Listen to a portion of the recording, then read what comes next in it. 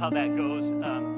But I know that you've been teaching and sharing for this summer on the Holy Spirit, the third person of the Trinity. God exists eternally in three persons, namely the Father, the Son, and the Holy Spirit.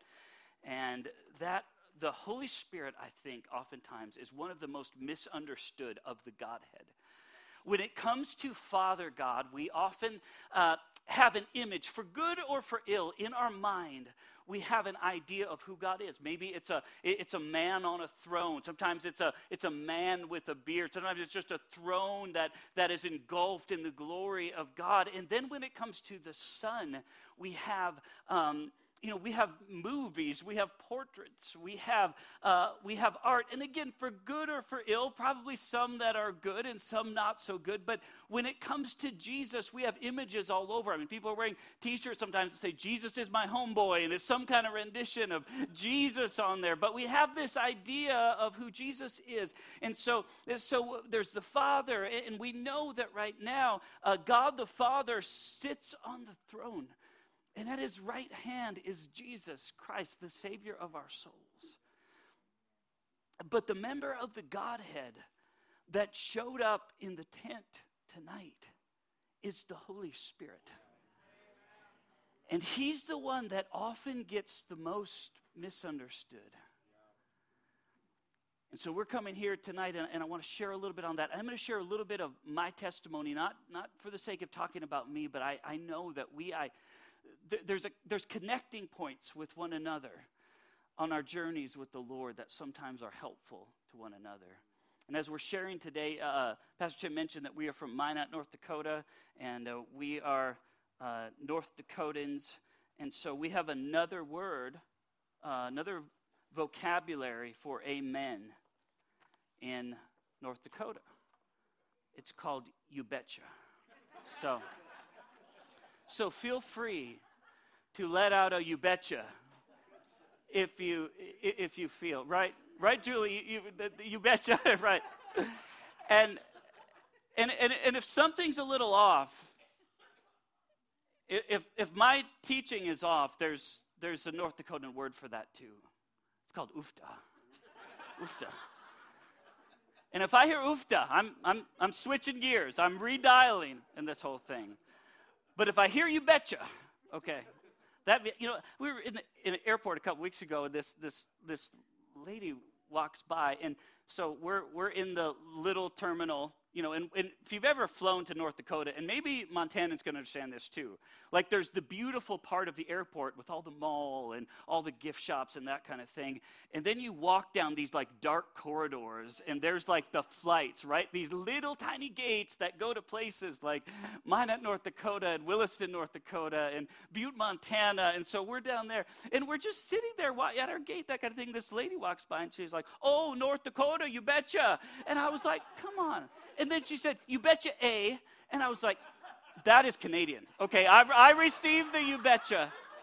I'll accept that, but don't confuse me with Canadians. No offense to Canadians, by the way. Okay, they're a different kind of child of God. So anyway, we got oofta. If things are going bad, we've got a you betcha. If things are going good, all right?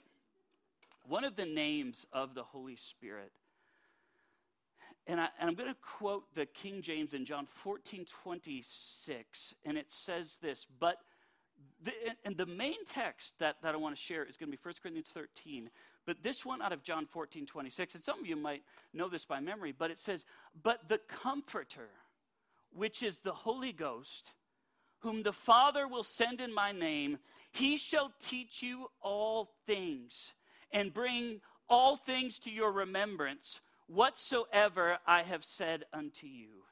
In the King James, and there's an old English translation also that you might have heard of that was popular in the United States in the early years, the Geneva Bible, and there were other translations that early on, they translated a Greek word that is parakletos, or paraclete. And some translations were so stuck with, they didn't know how to translate it, that they just left it as paraclete and said, we won't do anything with it. We'll just treat it like a divine name and we'll just go with it. But it was, in John 14:26, it's referring to this third member of the Godhead, this Holy Spirit. And it's saying that he is the comforter. He is the one who brings comfort. He's the one who comes alongside. He's the one who is with. He's an advocate, some translations will translate it. Some others translate it in English as the helper, the one who comes alongside. But this Holy Spirit, this third member of the Godhead, and this given to us in such a way that Jesus, in his earthly ministry on this earth, was in this place. I mean, could you imagine being alive during the actual ministry of Jesus? When he's there, he's healing, he's touching, he's teaching, and he's doing these things, and you're there, and you can do that, and you're thinking, how could it get any better than this? We have Jesus, right? You betcha. How could it get any better? And there, in the midst of that, Jesus says, I'm going to go away. And I'm paraphrasing here, but he said, and it's going to be good that I go away. Because I am sending you a parakletos. I am sending you a paraclete. I'm sending you a comforter. I'm sending the Holy Spirit, so that from the time that Jesus ascended and the promise of the Holy Spirit was given to the disciples, manifest as we see in Acts 2 on the day of Pentecost, that they're filled with the Spirit, that God himself dwelled among his church, that in the old covenant where the temple of the Holy Spirit was a physical temple, that the new temple would be the believers in Christ. It would be you and me, that the glorious place that God would dwell would be in the midst of us, both personally in us and corporately as the body of Christ. This is the place where God says, more than anything on earth, the Spirit of God will dwell in us. And it's so good. We have it so good that Jesus said, it's good that I go away, that you would receive the Holy Spirit. And at this point in time, in God's big plan, after Jesus ascended, the Holy Spirit comes, and now the Holy Spirit abides in us and with us until the return of Christ. But God is with us now by the Holy Spirit. And yet, so many times, he's the most misunderstood. Because we can get our heads around a Father and we can get our heads around a Son, but then there's this Spirit. And sometimes that's difficult for us to do. But to think of God as a comforter. You know, I was thinking about just the comforts that we have in our life today. You know, I know in some ways a lot of us have been through a pandemic. A lot of us have been through hard times. A lot of us have been through things and that kind of thing. But we also must put it in perspective. Throughout all of human history, most of humanity could not have dreamt of the luxuries of life that most of us in this room enjoy. There's a missionary who was in a tribal type situation, and he had never been outside of this primitive tribe. And missionaries went and shared with him the gospel of Jesus Christ. And later, one of the tribe's members came to the United States, and he was in awe.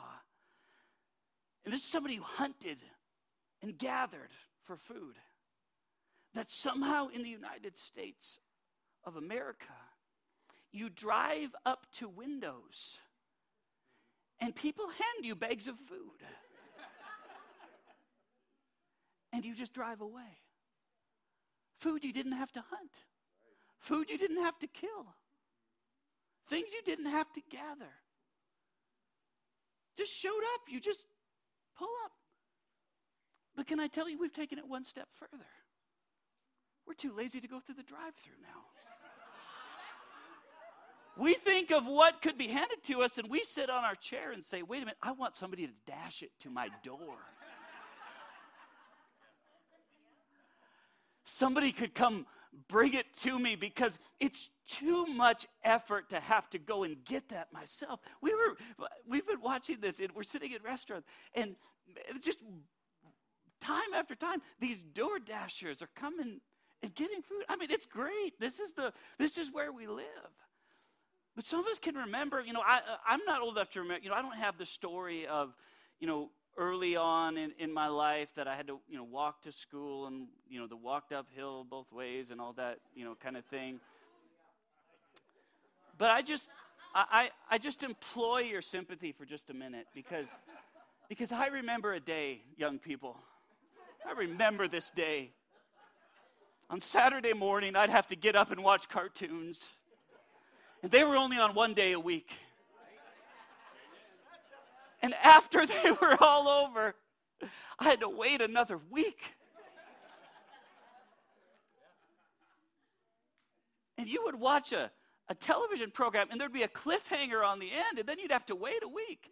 And now you tell your friend about a show you like, and they're like, I binge watched up until season 6 last night, and it's instantaneous. It's entertainment. It's food.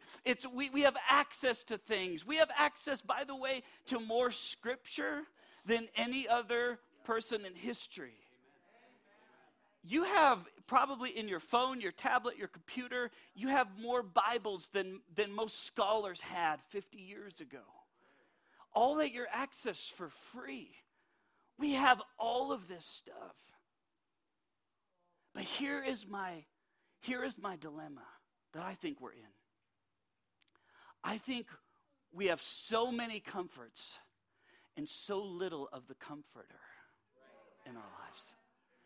We have binged ourselves on this stuff in this life so much that honestly the Holy Spirit kind of seems like a luxury that we might need someday, like when things get really bad. But I'm telling you, there's an invitation by the Lord to binge on the Holy Spirit, on the Comforter, as much as you want. And that there's a satisfaction that He can provide that nothing in this world can. And if we're not careful, we'll get so filled with artificial fillers of life that we'll not long for it. When I was raised in a Christian home, but I wasn't really a Christian. My mom and dad were saved. My mom and dad got saved as young adults. So I was raised in an evangelical home. We kind of went to church. We were church hoppers, I guess, and we'd go to church. But I had clever ways of getting out of church. I knew different techniques so that I would somehow be late enough where, sorry, Dad, I just can't go to church. I'd heard Bible stories. I'd heard those things. And I wasn't anti-God, but I wasn't really for God either. And God to me was something that was down the road. I'll worry about God. I was 13 years old, and I went to small school, even though we're in Minot, which is a decent-sized community. Outside of that was a rural school at the time called Bell School. And in that school, they had a basketball team for the junior high. When you go to a small school, in order to have a team and have a starting 5, there's one requirement. You need 5 starters. Okay. They had 4. Now, this may come as a shock to you, but I'm not exactly an NBA star with my build. And as a 7th grader, 8th grader, I'm sitting there. I don't like basketball. I don't like to play basketball. And I've got all my friends putting pressure on me. Go play basketball so we can have a team. You'll be on the starting 5 if you just sign up, right? It's like, yeah. So finally, the principal himself comes and asks me, would you please be on the team so we can have a team? So I'm like, okay, we have a team. He said, one thing, you have to have a basketball physical to go to be on the team. And I said, okay, told my mom, and went in. I'm 13 years old. I think I'm totally healthy. I go in to have a basketball physical. The next day after the physical, I come in and my friends and the principal and everybody's asking, hey, you ready to start? And I said, no. I said, I actually can't play basketball. And they said, well, why not? I said, I didn't pass the physical. And as I was there in the hospital, they'd ordered more tests, and they found out that I had high blood pressure in the upper part of my body and low blood pressure and almost no pulse in the lower part of my body. A long story short here is as we go on and on and on, and I end up, I live in Minot, grew up in rural Minot, end up in a hospital in Fargo. And they're doing all these tests, and they find out that I have a heart condition that I had since birth that was never detected. And the aorta is the main artery that goes out of your heart that all of us have, and mine was hardened and blocked and never grew since I was a baby, and it's now 90-some% blocked. And so my blood pressure is incredibly high on the top part of my body, incredibly low in the low part of my body, and I'm going through all these tests. They're doing this. Pretty soon I'm on a table. They're shooting dye in me. They're finding all these things. I'm 13. I'm just a kid, and I have no health problems before this. I'm sitting there, and then finally they discuss it, and they come in with my family, and they said, here's the deal. You had this heart condition. We have no idea why it was never detected, but it's serious. They said, if you don't do something, if we don't intervene, you probably won't live to be 18. You are a time bomb right now. And they said, and because of the way it's hard and because of what's happened, they said, we're going to have to cut out a portion of your aorta through an open heart surgery. And we're going to open that up, and we're going to patch it with Gore-Tex. And then we're going to form part of an aorta out of Gore-Tex to make up for that thing. And if you do that, you can live a normal life. But if you don't, you're not going to live very long. So the decision is made. It's the night before the open heart surgery. I'm in Fargo on a pediatric floor of a hospital. And all of a sudden, things are getting real the next day. So my parents leave. Then a surgeon comes in. The surgeon comes in, and he says, there's a 10% chance that you're going to die tomorrow, and I by law, I have to tell you that. He said, but to be honest with you, there's something I'm more concerned about. And he said, we're going to have to operate on you sideways because of how large you are for what we normally do the surgery on, because I was 13, and I was almost as tall as I am right now. And they said, we're going to have to make an incision from the middle of your chest, go all the way around your shoulder blade, all the way up your back, and we're going to have to open you up sideways, and we're going to have to operate really close to your spinal cord. And if we nick your spinal cord, you're going to be paralyzed for the rest of your life. And so I'm sitting there getting this news. Everybody leaves, and I'm just sitting in this hospital room by myself. And I'm sitting there, and I'm all these questions are coming to me, like, do I really believe in God? And it was kind of one of those things, like sometimes after somebody tells you bad news, some of you have had this, you've had a bad report, and like everything else that happened after that was just the Charlie Brown teacher, you just, you didn't hear anything after that. And I'm just like, what's going to happen? And I thought, man, if I die tomorrow, and what if it all just ends in darkness? And if it all ends in darkness, what a sad lot of life I've been given. What a horrible tragedy that life is, that I only live this long and it's all over. And I wrestled with questions, knowing I didn't have much time. And I came to believe that, yes, I do believe there's a God. And yes, there has to be meaning to life. And I just knew this one thing. I knew enough about Scripture and Bible stories to just know this. And trust me, I didn't know much. But I knew that if I met God, that if I don't make it through this surgery, and if I meet God, that I'm not ready for that meeting. I knew I was a sinner. I just knew it. I knew that I'd failed God. And so, in a hospital room by myself, no altar call, no music, no pastor, nobody, no friend, no anything, and I'm just sitting there, and I make an altar out of my hospital bed, and I kneel down, and I said, God, And I didn't pray I'm quoting out of the King James today, but I didn't have some King James prayer, by the way. It wasn't like I had this big cool thing, Lordeth, saveth me, here I am, come hither to thee, you betcha, and I got nothing. I probably said you betcha in that prayer, or at the end of it. And I'm there and I pray, and I just said, God, forgive me of my sins, and please give me one more day. And here's what I want you to know, that something happened in that hospital room that night. Because I had such a peace in my heart at that moment that it did not matter if I lived or died the next day. I knew beyond the shadow of a doubt that I was right with God. I knew that I had two good situations ahead of me. One is that I would die and be with the Lord and see him face to face. The second thing is that God has saved me, and I'm okay with God, and I can live a life in relationship with him. What I understood later, I did not have the terminology. I did not have the theology to understand it. But I know now that I was not alone in that room that night. The Comforter was there. The one who brings comfort.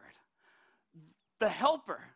The Parakletos. The Paraclete. The one who comes into that was there providing a peace in me that I didn't have words at the time, and not until years later would I have to understand. But I realized that the Holy Spirit was actually there. And can I tell you something on a side note? That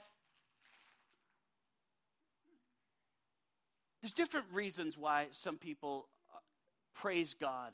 And it has to do with, praise is really just a response to who God is. And if God has showed up in your life as a provider, you praise him for that. If God has showed up in your life as a healer, he provides you. But can I tell you that night, something dawned on me that I've never forgot, and I try to never, ever, ever forget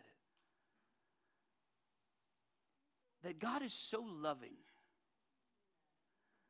that he cared about a 13-year-old kid in North Dakota. That he would make a personal appearance by virtue of the Holy Spirit to be with his people. I don't know what you might be going through right now. And it might be a hell situation, and it might be a totally different situation. I can tell you, there's a comforter who works in every situation. He comforts you. He's there with you. He comes alongside you. He's there with you. So that was my beginning. My first encounter with this third member of the Godhead that we're teaching on tonight, called the Paraclete, called the Holy Spirit. It was a few years later I was in a Bible camp. And by the way, and this is young people here especially, if God doesn't work in your life and you leave from that camp, you leave from that event, you leave from that Wednesday night service, you leave from that tent meeting, you leave from that, and you go and just totally mess up after that, the Comforter still loves you. And the Comforter is still with you. Because can I tell you, it took me years. I'm still working on it. I'm still working on it. And you betcha that God still works in those ways. That it is okay. That when God has done a work in your life, that if you take 2 steps and fall flat on your face, that God is still there to pick you up. And friends in the group know that about each other. And someday, it's going to be you that falls. And you need somebody else to pick you back up. But it took me a long time to get this figured out. And I was sitting there, because this was my big thing, was that I got Jesus, the Bible, the disciples, and I love the New Testament. I struggled with this whole church idea. Churchy people. Hypocritical people. Religious people that weren't necessarily in their heart really converted.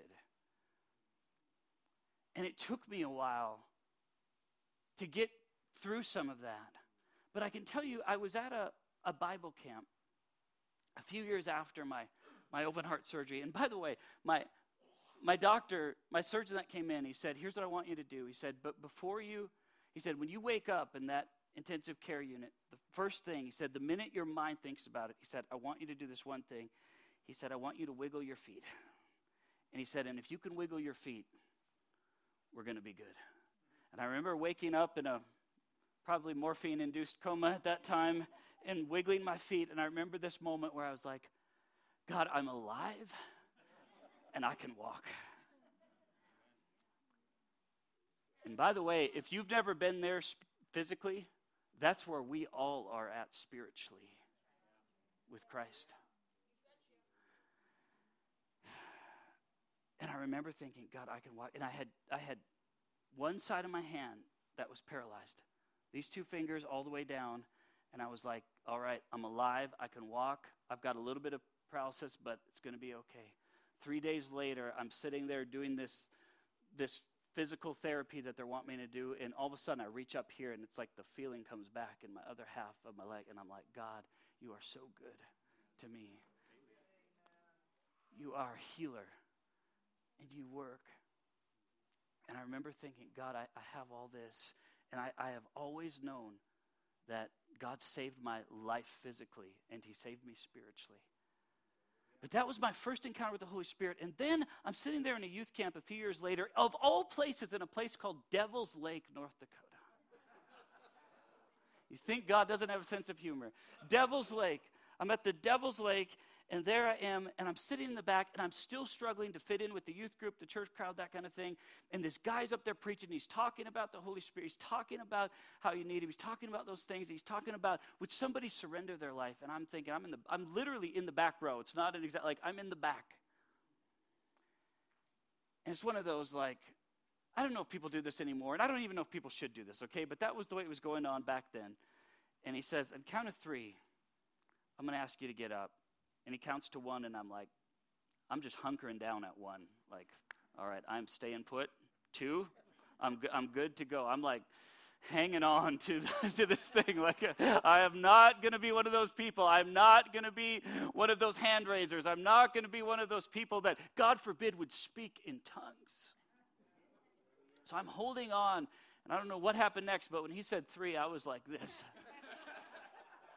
And I walked all the way up to the front, and I remember praying this. I went back in my mind to that hospital bed, and I said, God, you saved my life. God, I don't know if you'd ever want anything with me. I said, but I'm yours. I'm yours, God. I just began to weep and dance, and I danced. My wife is here. I can't dance, okay? I was dancing over people with my eyes closed. So much so that I had kids come to me the next day and they said, what are you trying to pull? How did you do that? I'm not kidding. I had a guy get up in my face. He said, I don't know what kind of trick you're playing. He said, that's not funny. And I said, I don't know what you're talking about. He said, you were dancing. And I'm sitting there, and all of a sudden, I'm praising and I'm praying, and I just fall over. I don't even believe in this at this time, right? I don't want to fall over. I don't want to do that. And I'm slain. And I have people there that were there that night that we still know. And I was there.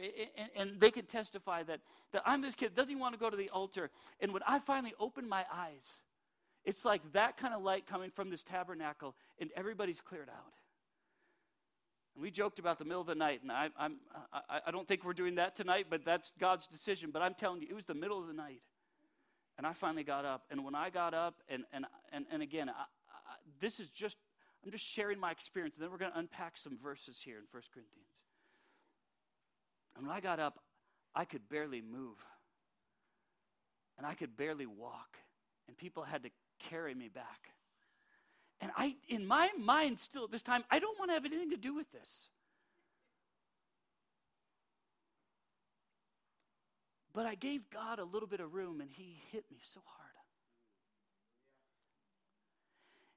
And I'm going back, and this is the truth. And I'm sitting there in a youth camp, and I'm talking, like we're doing devotions that later, and I'm asking this counselor, this guy that was pointing me, I said, so what does that mean when you're praising God And like, you're not speaking English anymore.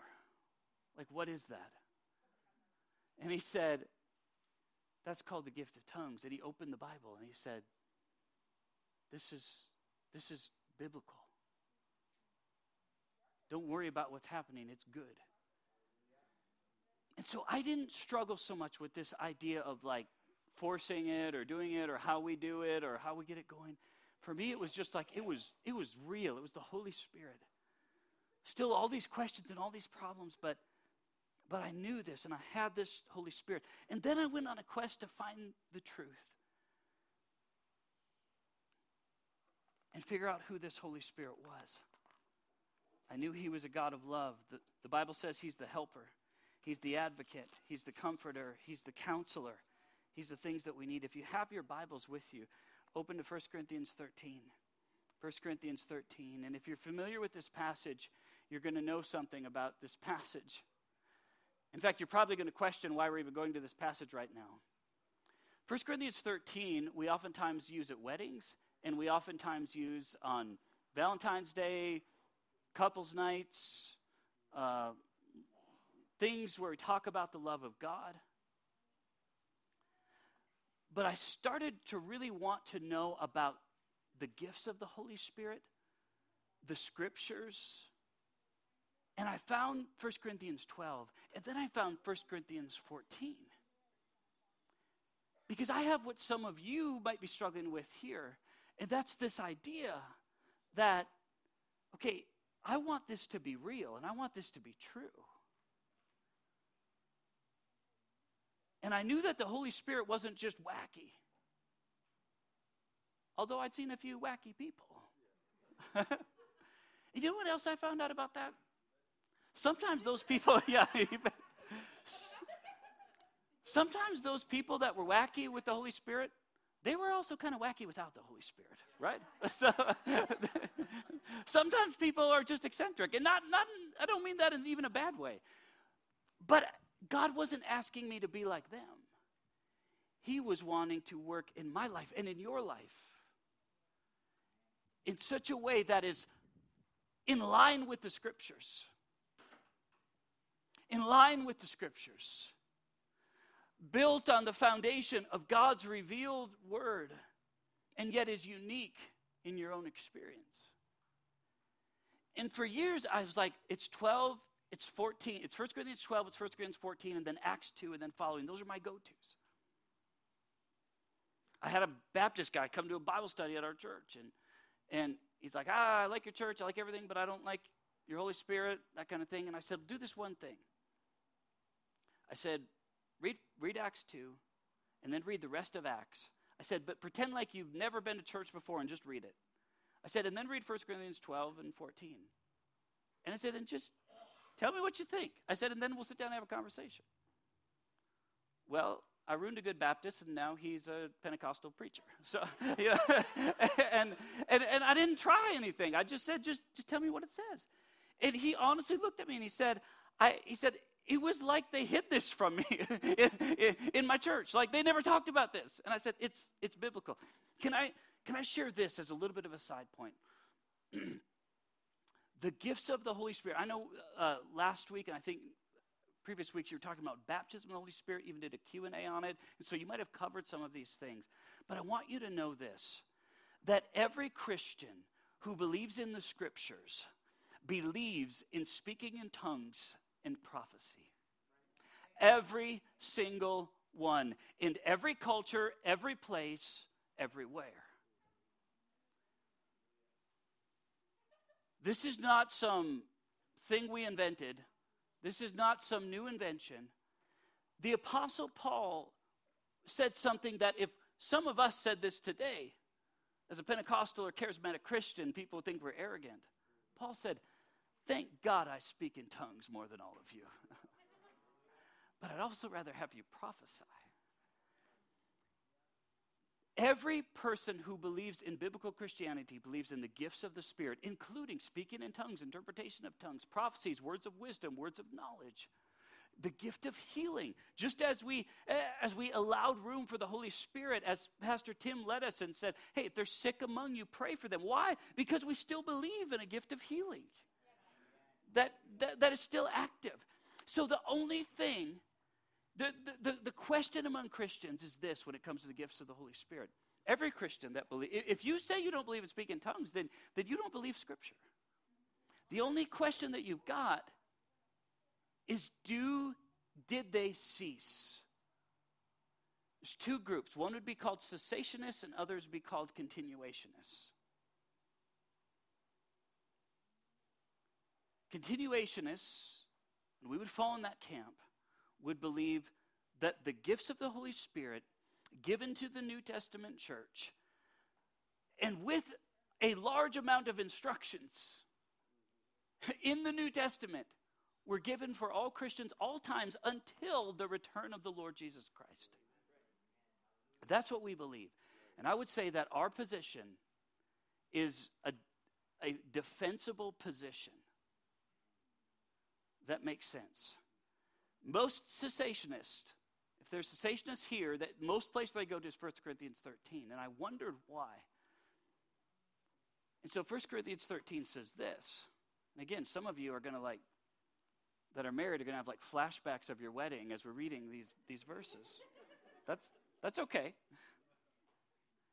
But I want to just read it. I want to read it in context, and then I want to share something, and then I want to wrap this up. And then, by the way, I want to give you an opportunity to pray, because the same Holy Spirit we're talking about and reading about it, I didn't come here to share stories. I came here for you to experience this Holy Spirit.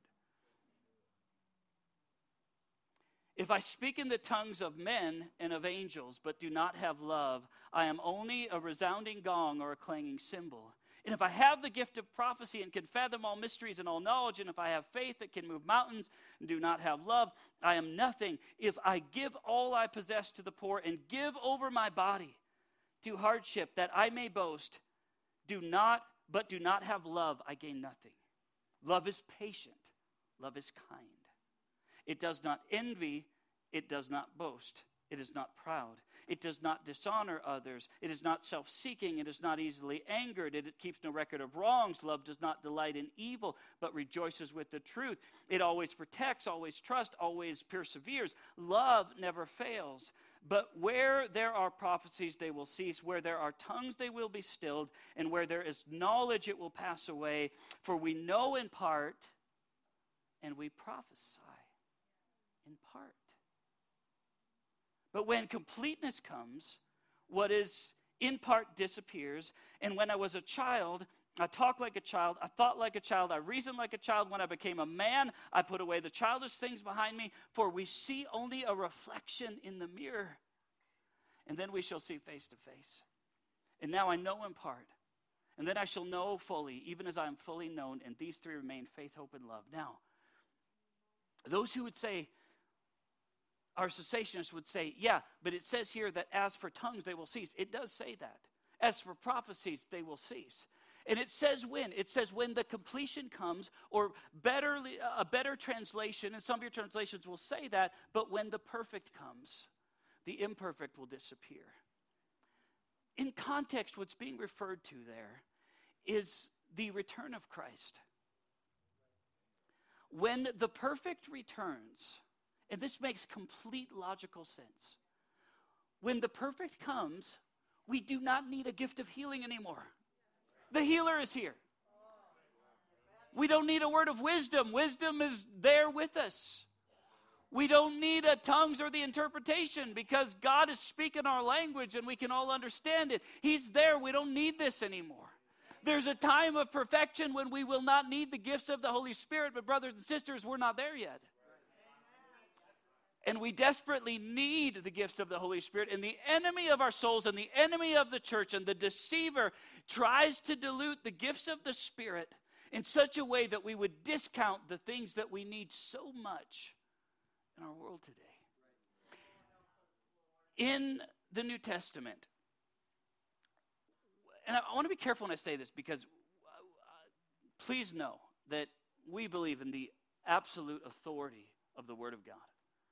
In its original form, the original New Testament was written primarily in Greek, the Old Testament primarily in Hebrew and Aramaic. We believe it's all inspired, it's inerrant in its original form, and we believe in that. But there are certain things that in our modern English translations have been added to it. And I'll give you an example. It says, love is indispensable, okay?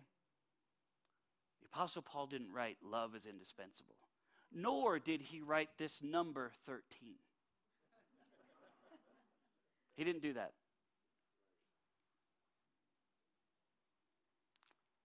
I'm coming through a season spending a lot of time and a lot of money in seminary learning the Greek language, and I can tell you, I can read it now in the original. There's no 13 in there, and there's no 12, and there's no 11. Those were helpful to put those in. It helps us understand. Because otherwise, if I told Rick is your name. If I told Rick that you're open your Bible to something that Paul wrote to a church in Corinth, kind of in the middle, right? That would be very hard in Rick's Bible for him to find that. But for our help, numbers have been added. 1 Corinthians 13 was written in the genre of epistle, meaning it's a letter.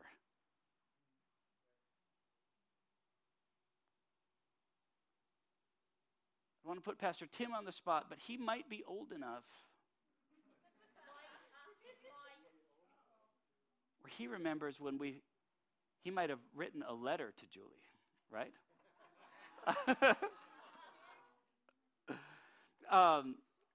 And when you write a letter, you probably I got to move on. Somebody else, when they write a letter, they put on there. You don't put numbers and verses and that, right? I love you so much. Verse 2, you're beautiful. Verse 3, I really like you. It's a letter is written in a free-flowing form, and so are the epistles. Now, there's a structure to them. There is a chiastic structure. There is a method to how he writes, but those divisions are sometimes helpful to us and sometimes not.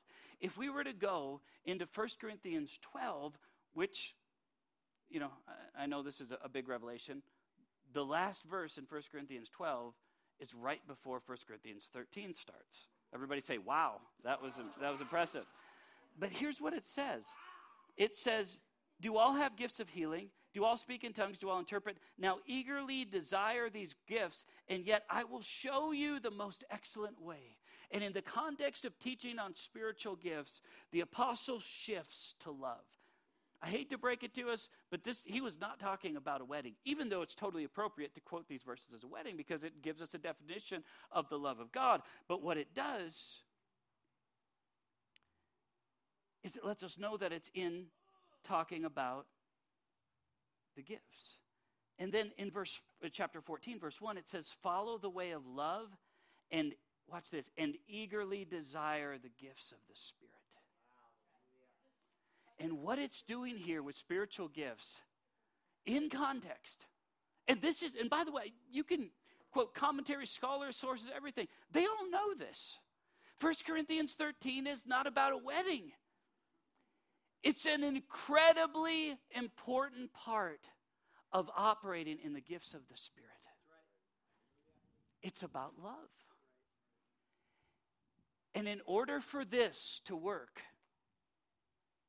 for the gifts of the Spirit to work in the local church, and if you guys can come back in one more song, and we'll just close here. I don't want to take up too much time here, but this love.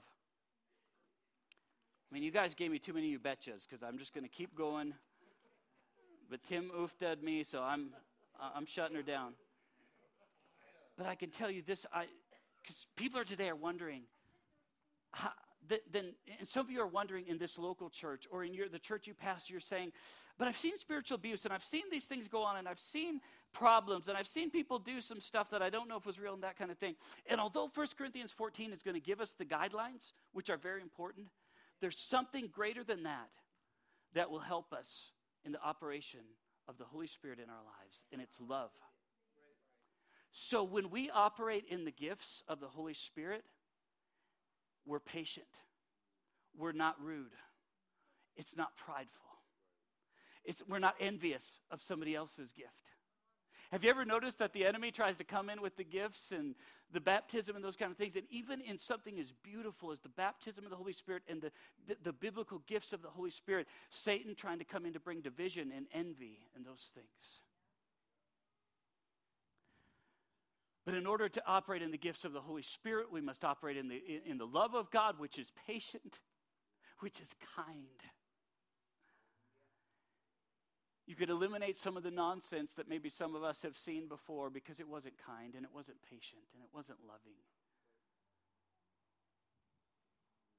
Apostle Paul, it's like he sandwiches. He says, here's the gifts, the motivational gifts of the Spirit, 1 Corinthians 12. And here's how to keep order in your local church. But sandwiched in that, he says, here's what the love of God is all about. And if you operate in the Spirit, then the love of God would be in that place.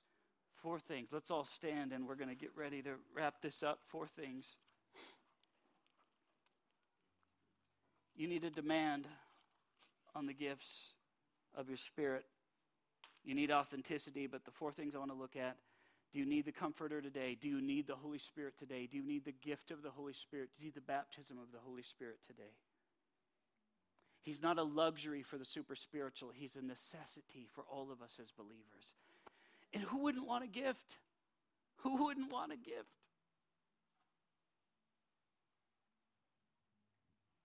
Much less a gift from God. Number 2 is, are you operating out of love? If you are, operating the gifts of the Spirit. Do you need wisdom? I didn't get too far in this, but have you been confused by the counterfeit? And I can just wrap it up with this. And those who study counterfeit money know this. You could spend the rest of your life trying to identify every kind of counterfeit that there is. But there'll always be a new counterfeit. And so people that are trained to identify the counterfeit for counterfeit money, what they do is they spend their time studying and studying and studying the real thing. And those that are so aware of what the real thing is can easily spot the imitation. And when it comes to the Holy Spirit,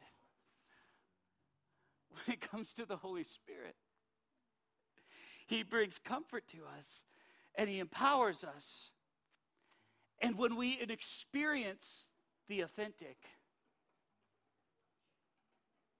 it eliminates and exposes the counterfeit in our lives.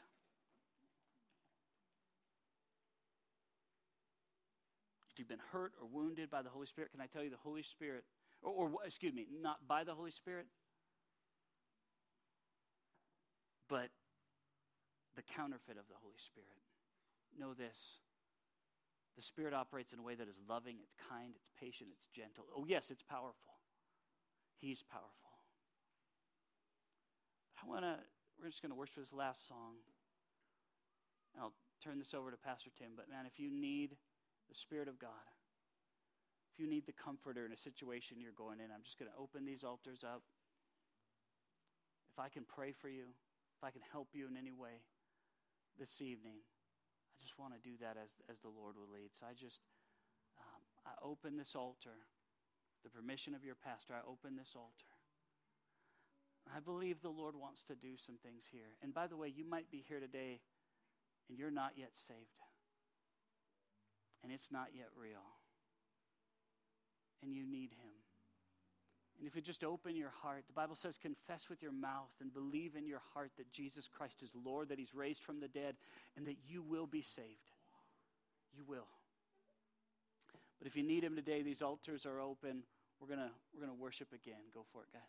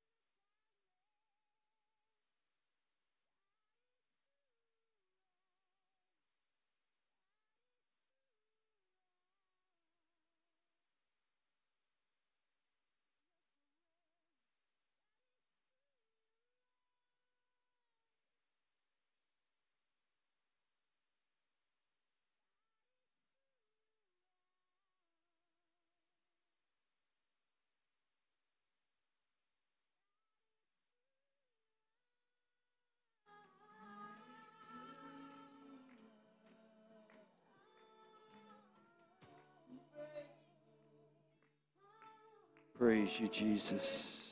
Hallelujah. Hallelujah. Praise you, Jesus. Yeah, church, let's just praise the Lord. One more time, lift your hands to Jesus. Lord, we love you in this place, and we thank you, God, that you're a way maker. Lord, we thank you, God, that you make a way where there seems to be no way. Could you join with me right now? Let's lift up our hands over the city of Butte, Montana. Let's just pray that God would make a way in this city. We've sang over this city. Now let's pray that God would pour out His Holy Spirit over this valley, this Summit Valley, God, that you would awaken this community, these neighborhoods, God, this city, this region, Lord, of Southwest Montana and all over this state of Montana, God, as we are preparing for the Tools Conference, God. We want to see an awakening in this region. God, we want to see a great revival, God, sweeping through our cities and through our communities, God. And we pray that it would happen here in Butte, that it would happen in Big Timber, that it would happen in Livingston, that it would happen in Kalispell, Lord, in Eureka, and all the way into South Dakota and North Dakota, God. We pray for a move and a revival, God. Let it happen in our time, God. Let it happen in our day, we pray. And Lord, we love you. We thank you, God, for what you're doing. Thank you for what you're doing in this place. In Jesus' name, hallelujah. Amen and amen. Well, I can't see you. Can you see me?